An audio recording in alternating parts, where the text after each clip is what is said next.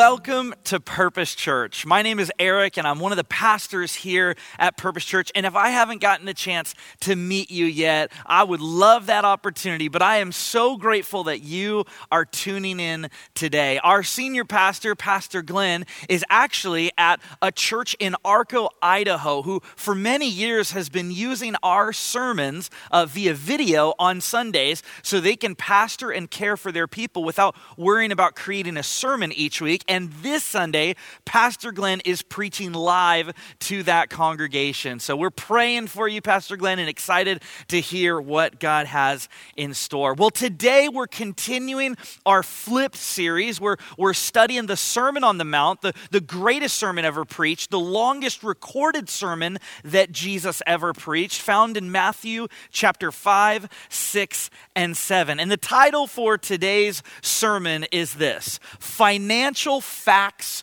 with Jesus, Investing Wisely. Now, I just want to give out a little disclaimer. These are not my own financial advices for you. In fact, I don't have a whole lot to offer you. You see, the only time I've really started to financially invest in I was kind of getting interested in either mutual funds or stocks. I remember the iPhone 6 was about to come out. And Apple had announced that they were going to use a company called GTAT to provide and distribute the screens for their newest iPhones. And I remember my friends talking to me and saying, this stock is going to blow up. It's going to be incredible. And so I got a little bit of money together and I invested in GTAT. And I remember the morning I invested in GTAT, the shares went for $8 a piece. Well, almost overnight, those shares jumped up to $30 per share. And I thought, I'm rich, right? I'm going to be set the rest of my life. Well, the very next day, Apple announced that they were not planning on using GTAT anymore. And literally within hours, the stock plummeted from $30 a share to $1.07 per share. And the company almost went bankrupt. They went from being a $2 billion evaluated company to going down to $150 million. So see, you don't need any financial advice from me, but I believe today that God, through his word, through the words of Jesus recorded in Matthew chapter 6, that he has some financial facts that have the power to change your life and my life. You see, the reality is a significant portion of your life will revolve around earning, saving, giving, and spending money. So your relationship with money isn't something you should brush aside as unspiritual or necessary. And maybe you're thinking, okay, Didn't Pastor Jeff talk about finances a few weeks ago? Why are we talking about it again? Well, first, we're talking about it because Jesus is talking about it again. He is bringing it back to the surface. But the reality is, there are over 2,000 Bible verses that address money and possessions. That 16 of the 38 parables that Jesus tells talk about money and possessions. And so the reality is, our money and our possessions matter greatly to God, and our relationship to them matters. I want to start out the message with sort of sharing 3 biblical assumptions about God and money. Biblical assumption number 1 is this: God owns everything. Look at what it says in Psalm 50, verses 10 to 12. For every animal of the forest is mine, and the cattle on 1,000 hills. I know every bird in the mountains, and the insects in the fields are mine. If I were hungry, I would not tell you, for the world is mine and all that is in it. The Bible assumes that God is the owner of absolutely everything. And number 2, the Bible teaches that God gives people all of their abilities. Deuteronomy chapter 8, verses 17 and 18. You may say to yourself, my power and the strength of my hands have produced this wealth for me. But remember the Lord your God, for it is he who gives you the ability to produce wealth. And then thirdly, God calls his people to be generous. One of the defining attributes of followers of Jesus, the people of God in the world, is we are marked by generosity because God in Christ showed us immeasurable generosity. In 1 Timothy 6:18, Paul says, command them to do good, to be rich in good deeds, and to be generous and willing to share. So the Bible, from cover to cover, emphasizes these three big ideas when it comes to money and God. That number one, God owns everything. Number two, God gives people all of their abilities. And number three, God calls his people to be generous. You see, today, I think Jesus is going to flip our perspective and our view on money. I think Jesus wants to have a conversation with us about our relationship with money. And I promise you this, he wants to have this conversation with you because it's ultimately for your good. Because if you get your relationship with money wrong, everything else in your life will become corrupted. And so today, here's what we're going after. We're going after 4 financial facts with Jesus. What does it mean to invest wisely? Well, financial fact number 1 is this. Earthly treasures cannot be perfectly protected.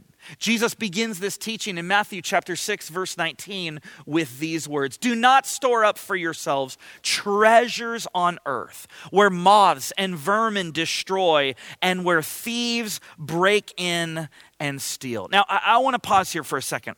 There are worthwhile and good earthly investments that we can make. Well, first, let's begin with investing money. Jesus in Matthew chapter 25 teaches a parable, the parable of the talents, that supports and encourages the idea of investing our money wisely. The word of God encourages us to save. In Proverbs chapter 21, verse 20, it says, the wise store up choice food. Remember, food was oftentimes a measuring stick of someone's wealth. It was currency that they could trade. The wise store up choice food and olive oil, but fools gulp theirs down. The Bible commands us to financially take care of our families. Paul says in 1 Timothy 5, verse 8, anyone who does not provide for their relatives, and especially for their own household, has denied the faith and is worse than an unbeliever. So having emergency funds, having resources to take care of your family is a godly thing. And then God wants us to enjoy the life that he's given us. Again, Paul says in 1 Timothy 6:17, command those who are rich in this present world not to be arrogant, nor to put their hope in wealth. That's getting after what Jesus is teaching. The goal is not to put our hope, our treasures in the current life that we're living, to not put our hope in wealth, which is so uncertain, but to put their hope in God, who richly provides us with everything for our enjoyment. God wants you to enjoy things in this life. And Jesus, in fact, Jesus didn't always correct and rebuke wealthy people. Sometimes he would if their wealth was used towards their own advantage or in greedy ways. But you know, Jesus' ministry was actually supported by a number of wealthy women. In Luke chapter 8, verse 3, it says this. Joanna, the wife of Chuza, the manager of Herod's household, Susanna, and many others, these women were helping to support them, the disciples and Jesus, out of their own means. You see, money is a fairly neutral reality and part of our lives. What isn't neutral is our relationship to money. This is why Paul in 1 Timothy chapter 6, verse 10, he gives a harsh challenge to us. For the love of money, not just money, but the love of money is a root of all kinds of evil. Some people are eager for money, and they have wandered from the faith and pierced themselves with many griefs. You see, the love of money is ultimately going to turn on you and produce more pain and sorrow and tragedy in your life, when you are obsessed about money. It's why Oliver James, who's a British psychologist, he talks about affluenza, and he describes it this way. Affluenza is an obsessive, envious, keeping up with the Joneses, buying things we don't need with money that we haven't got to satisfy needs that can't be satisfied by material things. See, Jesus is calling into question that if you and I invest all of our resources in treasures on earth, that we can't protect those investments, that they will eventually fade away. And so at the beginning of our message, I want to have a little DTR with our money. All right, I want to have a little define the relationship moment with our money. And to help us with that, I just want to raise a few questions that maybe you can talk about with your spouse or with your roommates, or you can journal by yourself your responses to these questions.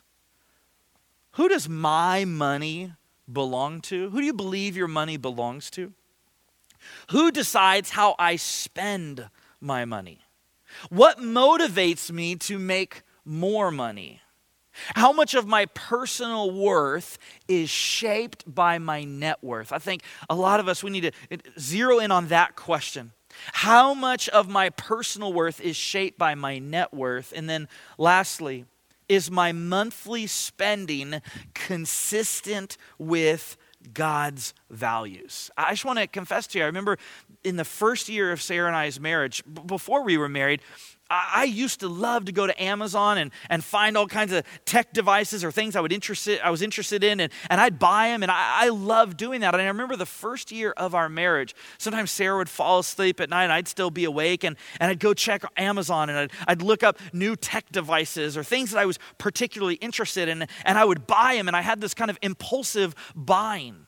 And I remember in that first year of marriage, God really convicting me that I was still thinking of my finances. I was still thinking of my money as this is my money and I can do whatever I want with it. But now being married to Sarah, I'm more accountable. And so we began to talk more about our finances and get into a much healthier place. Maybe for some of you, your financial world right now is like a tornado, and it is unclear and it's messy. I want to encourage you to talk with a family member who's wise financially, to talk with your spouse, to get on the same page, to have a DTR with your money so that you don't miss out on what God has in store for you. Financial fact number 2 from Jesus is this: heavenly treasures, in comparison to earthly treasures, heavenly treasures are indestructible. In Matthew chapter 6, verse 20, Jesus says this: "But store up for yourselves treasures in heaven, where moths and vermin do not destroy, and where thieves do not break in and steal." You see, Jesus is saying there's a lot of things you could spend your money on that you won't be able to perfectly protect. New iPhone, new smartphone, vacations and trips, tickets to the movie, to games, impulsive buying on Amazon or Target or wherever you're at. Now, again, those things aren't necessarily bad, but those things will ultimately be destroyed. But then Jesus, he clues us in and says there is a kind of heavenly investment that is absolutely indestructible. But I got to be honest, as I was studying this passage, I had even the prideful thought, man, but I make this money. Why shouldn't I have full control over it? And maybe you've had that thought too. Well, I bring the money in. Why can't I have full control of it? You see, it's because heavenly investments, they never depreciate. They never diminish. And God knows that if you and I had full control of our finances, we would invest in all the wrong places. We would put all of our finances in things that would not last beyond the next few minutes, the next few years, or even our lifetime. And Jesus wants you and I to invest, to make investments that will not depreciate, that will not diminish. Some of those heavenly investments that God is calling you and I to make are tithing, generosity, having some kind of generosity fund in your budget. Maybe giving to our building campaign here at Purpose Church as we believe God has called us to make some improvements in our worship center and to make some improvements in the e-building to reach more kids and students. Maybe God's putting on your heart to generously give towards the ministry here at Purpose Church. Maybe it's camp scholarships or kids scholarships. You see, and even as I talk about these things, maybe some of you are going, hold on, Eric. You talked about tithing. And tithing is not a New Testament principle. That was something in the Old Testament. I would lovingly challenge you because Jesus would challenge you and I in that thinking. In Matthew chapter 23, verse 23, it says this. Woe to you, this is Jesus speaking, woe to you, teachers of the law and Pharisees, you hypocrites. You give 1/10 of your spices, mint, dill, and cumin, but you have neglected the more important matters of the law, justice, mercy, and faithfulness. You should have practiced the latter without neglecting the former. Jesus is saying, I don't want my people to only give financially or only do acts of justice. I am calling my people to be different in the world, to be lights in the world. And so I am calling you, and he's talking to the Pharisees specifically, he's saying, I am calling you to acts of justice and to a life of financial generosity. But maybe you didn't grow up with this. I was doing premarital counseling once with a couple, and the bride had been in the discipline of tithing 10% her whole entire life. And her husband, that hadn't been, or groom, the man she was going to marry, hadn't been accustomed to that kind of giving. And so during our premarital counseling session, what they decided together is that they were going to commit to 5% giving. That they weren't just going to impulsively give when something came up, but they were going to regularly give 5% of their income. Now, God calls us to give 10%, but if you need to start at 5%, I think God's okay with that. And this couple, after checking in on them, they have seen how God has met their needs. How they've become more even connected to the ministry and the mission and what God is accomplishing even here at Purpose Church. Or I think about an amazing couple here at our church who has been involved for many, many years. And a long time ago, they had over $100,000 of debt. And they just felt the weight of this financial burden. And maybe some of you right now, you're feeling that weight. I mean, it's hard for you to even focus in this sermon because you're thinking about the bills, you're thinking about the debt, you're thinking about those loans, and it's overwhelming to you. Well, this couple had $100,000 in debt. And then they signed up for our Financial Peace University here at Purpose Church, which I want to let you know, we're going to be starting those up in the fall, and we would hope that you would join us if you're looking for some peace and some extra support as you're trying to get your finances in order. This couple joined the Financial Peace University class, and their finances were turned upside down. All of a sudden, they had tools and resources and a strategy for their finances. And what's crazy is they were able to wipe out that $100,000 in debt. And during their course of this experience and up to this point, they've been able to continually give more and more every single year. They started with tithing 1% at Purpose Church, and they have continued all the way through 10%. And when I was talking with the husband, he just said, you know what, we just made a decision that we were going to trust God. That God would help us to manage in better ways the 90% that we had if we gave him the 10%. That God could do far more than we could imagine if we would trust him. And their guiding passage throughout this season has been Malachi 3:10, where it says, bring the whole tithe into the storehouse, that there may be food in my house. Test me in this, says the Lord Almighty, and see if I will not throw open the floodgates of heaven and pour out so much blessing that there will not be room enough to store it all. Friends, one of our values here at Purpose Church is generous people transform the world. And I just want to say this. This is not a sermon where we're trying to say, man, we want your money. Purpose Church needs your money. No, this is much larger than that. This is that God has called his people to be defined by generosity. That God has called his people to trust him with every aspect of our life, with our relationships, with our future, with our past, and yes, with our finances. That when we trust God with our finances, he does something in us. It's why we say generous people transform the world. They transform the world, but God also transforms us in the process. Our tagline for this is, the local church is the best place to invest financially because every dollar you give goes further faster. I think of Purpose Church as kind of a holy mutual fund. It's one of the reasons my wife and I have committed to tithing at least 10% here at Purpose Church. Because for every dollar that we give, it gets spread out all over here in the city, ministries here on our campus to all the age ranges. It goes beyond our country into all the ends of the world. And hang with me, because at the end of my sermon, I want to give you just a brief report of how God is using your generosity to literally change the world.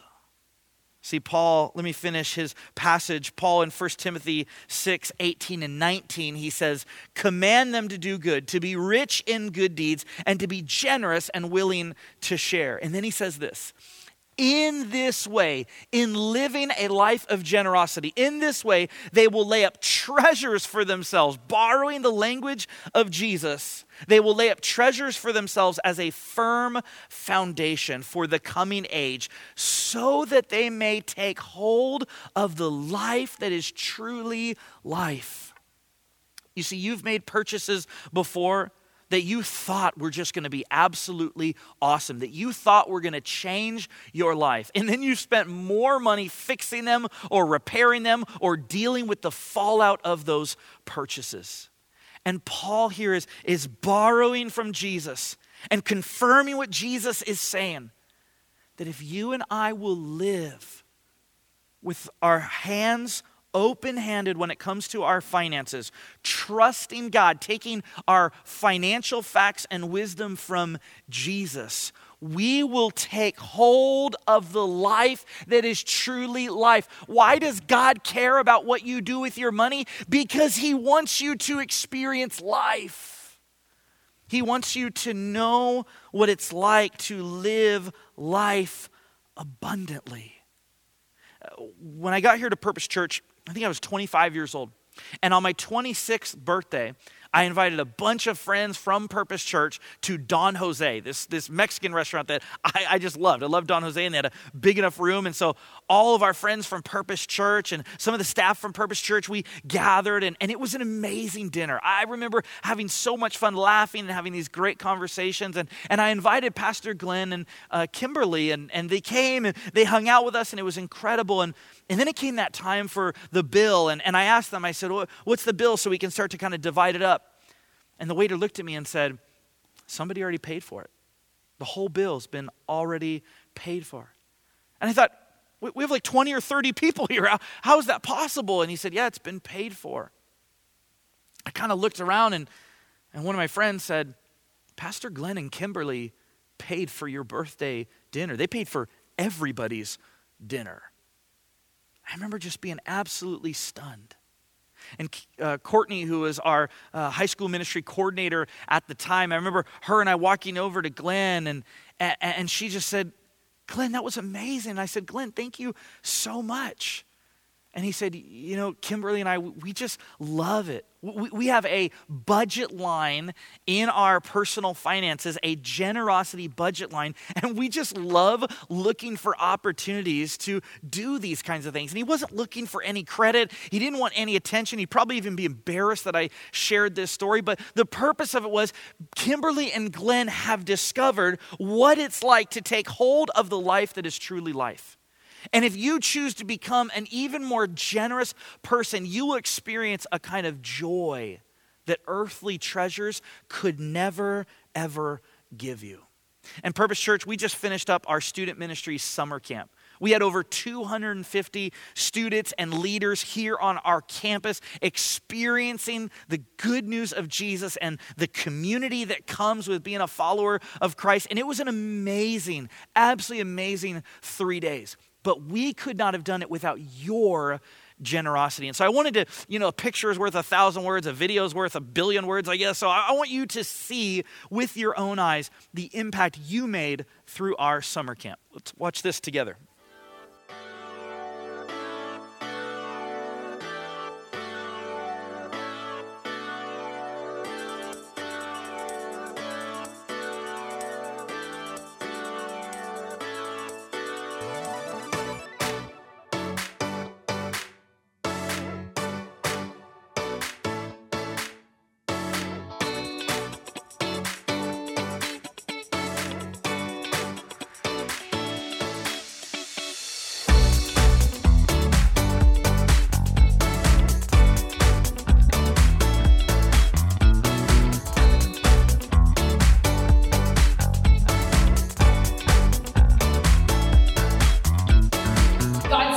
Jesus, because of our sin, we were separate from God. God sent his son so that we no longer had to be separate from him. God told Moses he was going to be with him every step of the way. He was going to teach him what to say. God is going to do the same thing with you, but it goes all the way back to that very first stop, that we cannot get complacent when it comes to our walk with Jesus.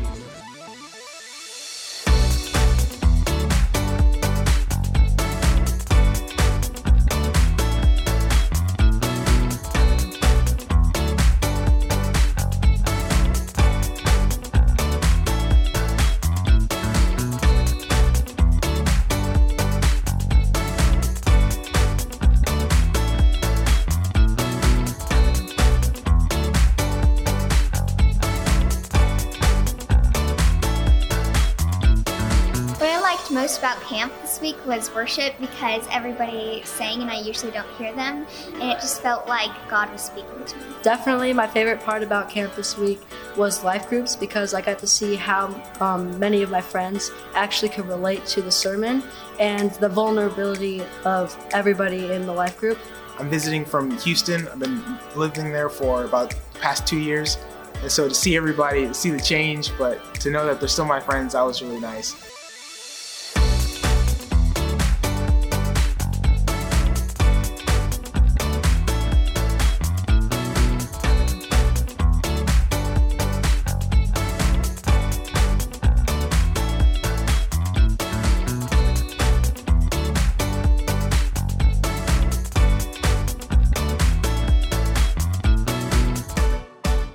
Financial fact number 3 with Jesus is this: your money goes where your heart already is. Matthew chapter 6, verse 21.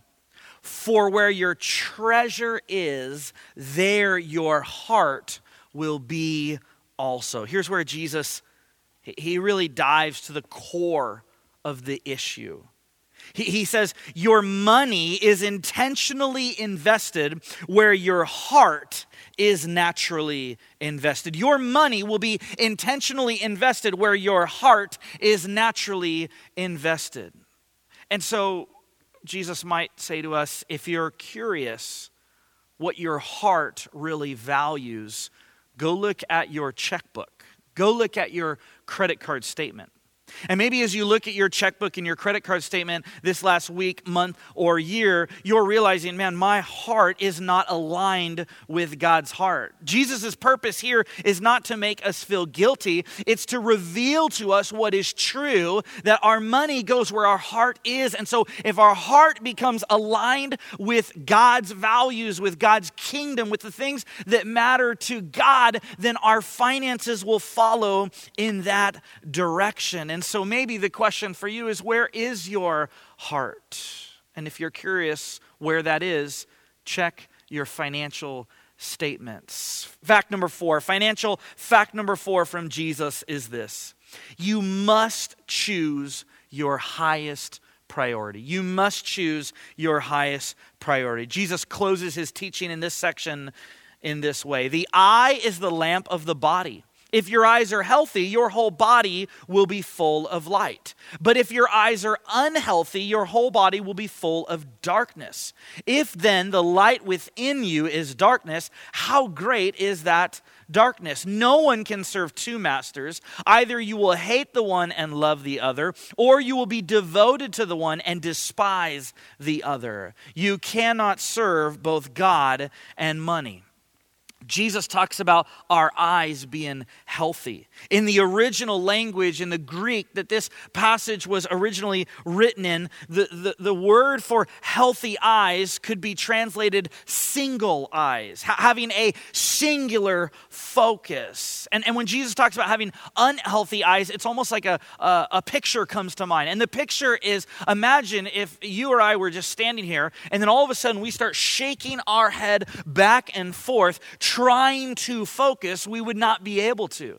You see, if you're shaking your head back and forth, as in going, I want to buy this thing, and I need this thing, and this will give me happiness, and this will bring me fulfillment, and I want that. All my friends have this. If we live our lives not singularly focused on the kingdom of God, but instead with unhealthy eyes that are constantly diverted to the next big purchase, we are going to have a headache, and we are going to have a directionless life.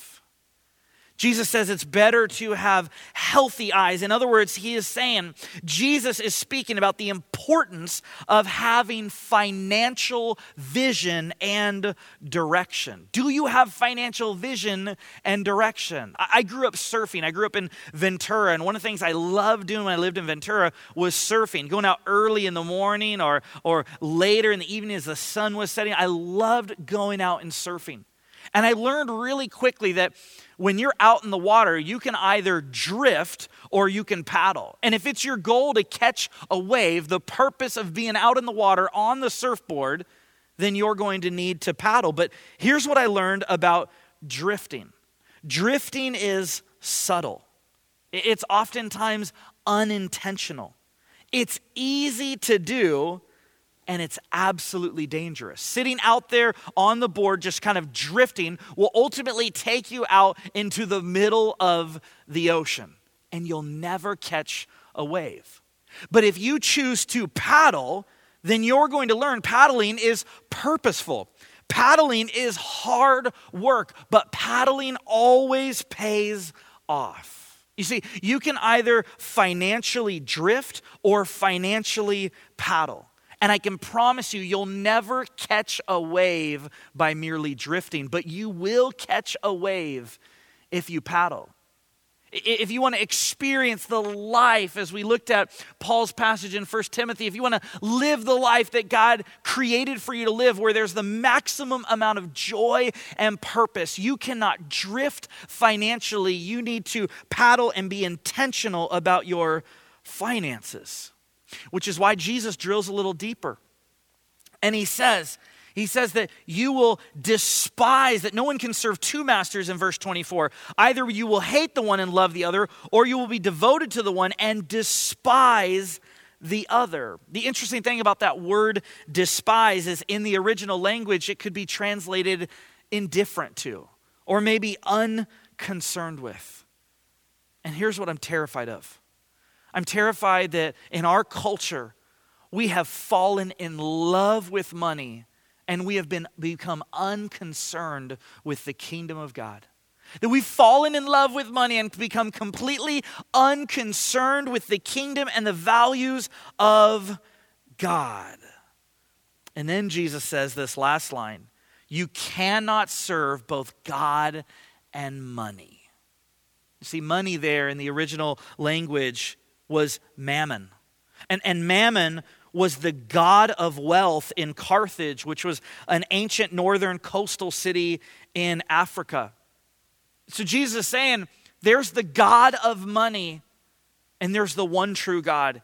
And you cannot serve both. You have to decide. In other words, you have to decide, will money become a servant to you that you use for the purposes of God, or will money become your master? Dietrich Bonhoeffer says it this way: our hearts have room only for one all-embracing devotion, and we can only cleave to one Lord. Nicky Gumbel says it this way: the problem with money is that we think we own it, but if we are not careful, it ends up owning us. In the southern Italian city of Pompeii, on August 24th, 79 AD, at around 12 p.m., Mount Vesuvius, a volcano, erupted. And maybe you've been watching Loki like I've been watching Loki, and you're like, whoa, it was featured in there. Well, it's a real historical event that took place. And when this volcano erupted, people were leaving the city, fleeing for their life. Well, there's a story of a woman who, as she was fleeing, she began to grab all of the jewelry around her. And it became so heavy and so cumbersome that as the volcanic ash began to fall on her, she died.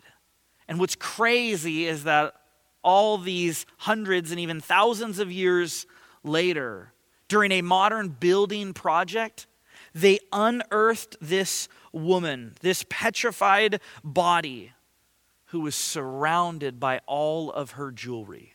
What a picture. What a picture of what we could become if money becomes our God rather than something we use for God's glory.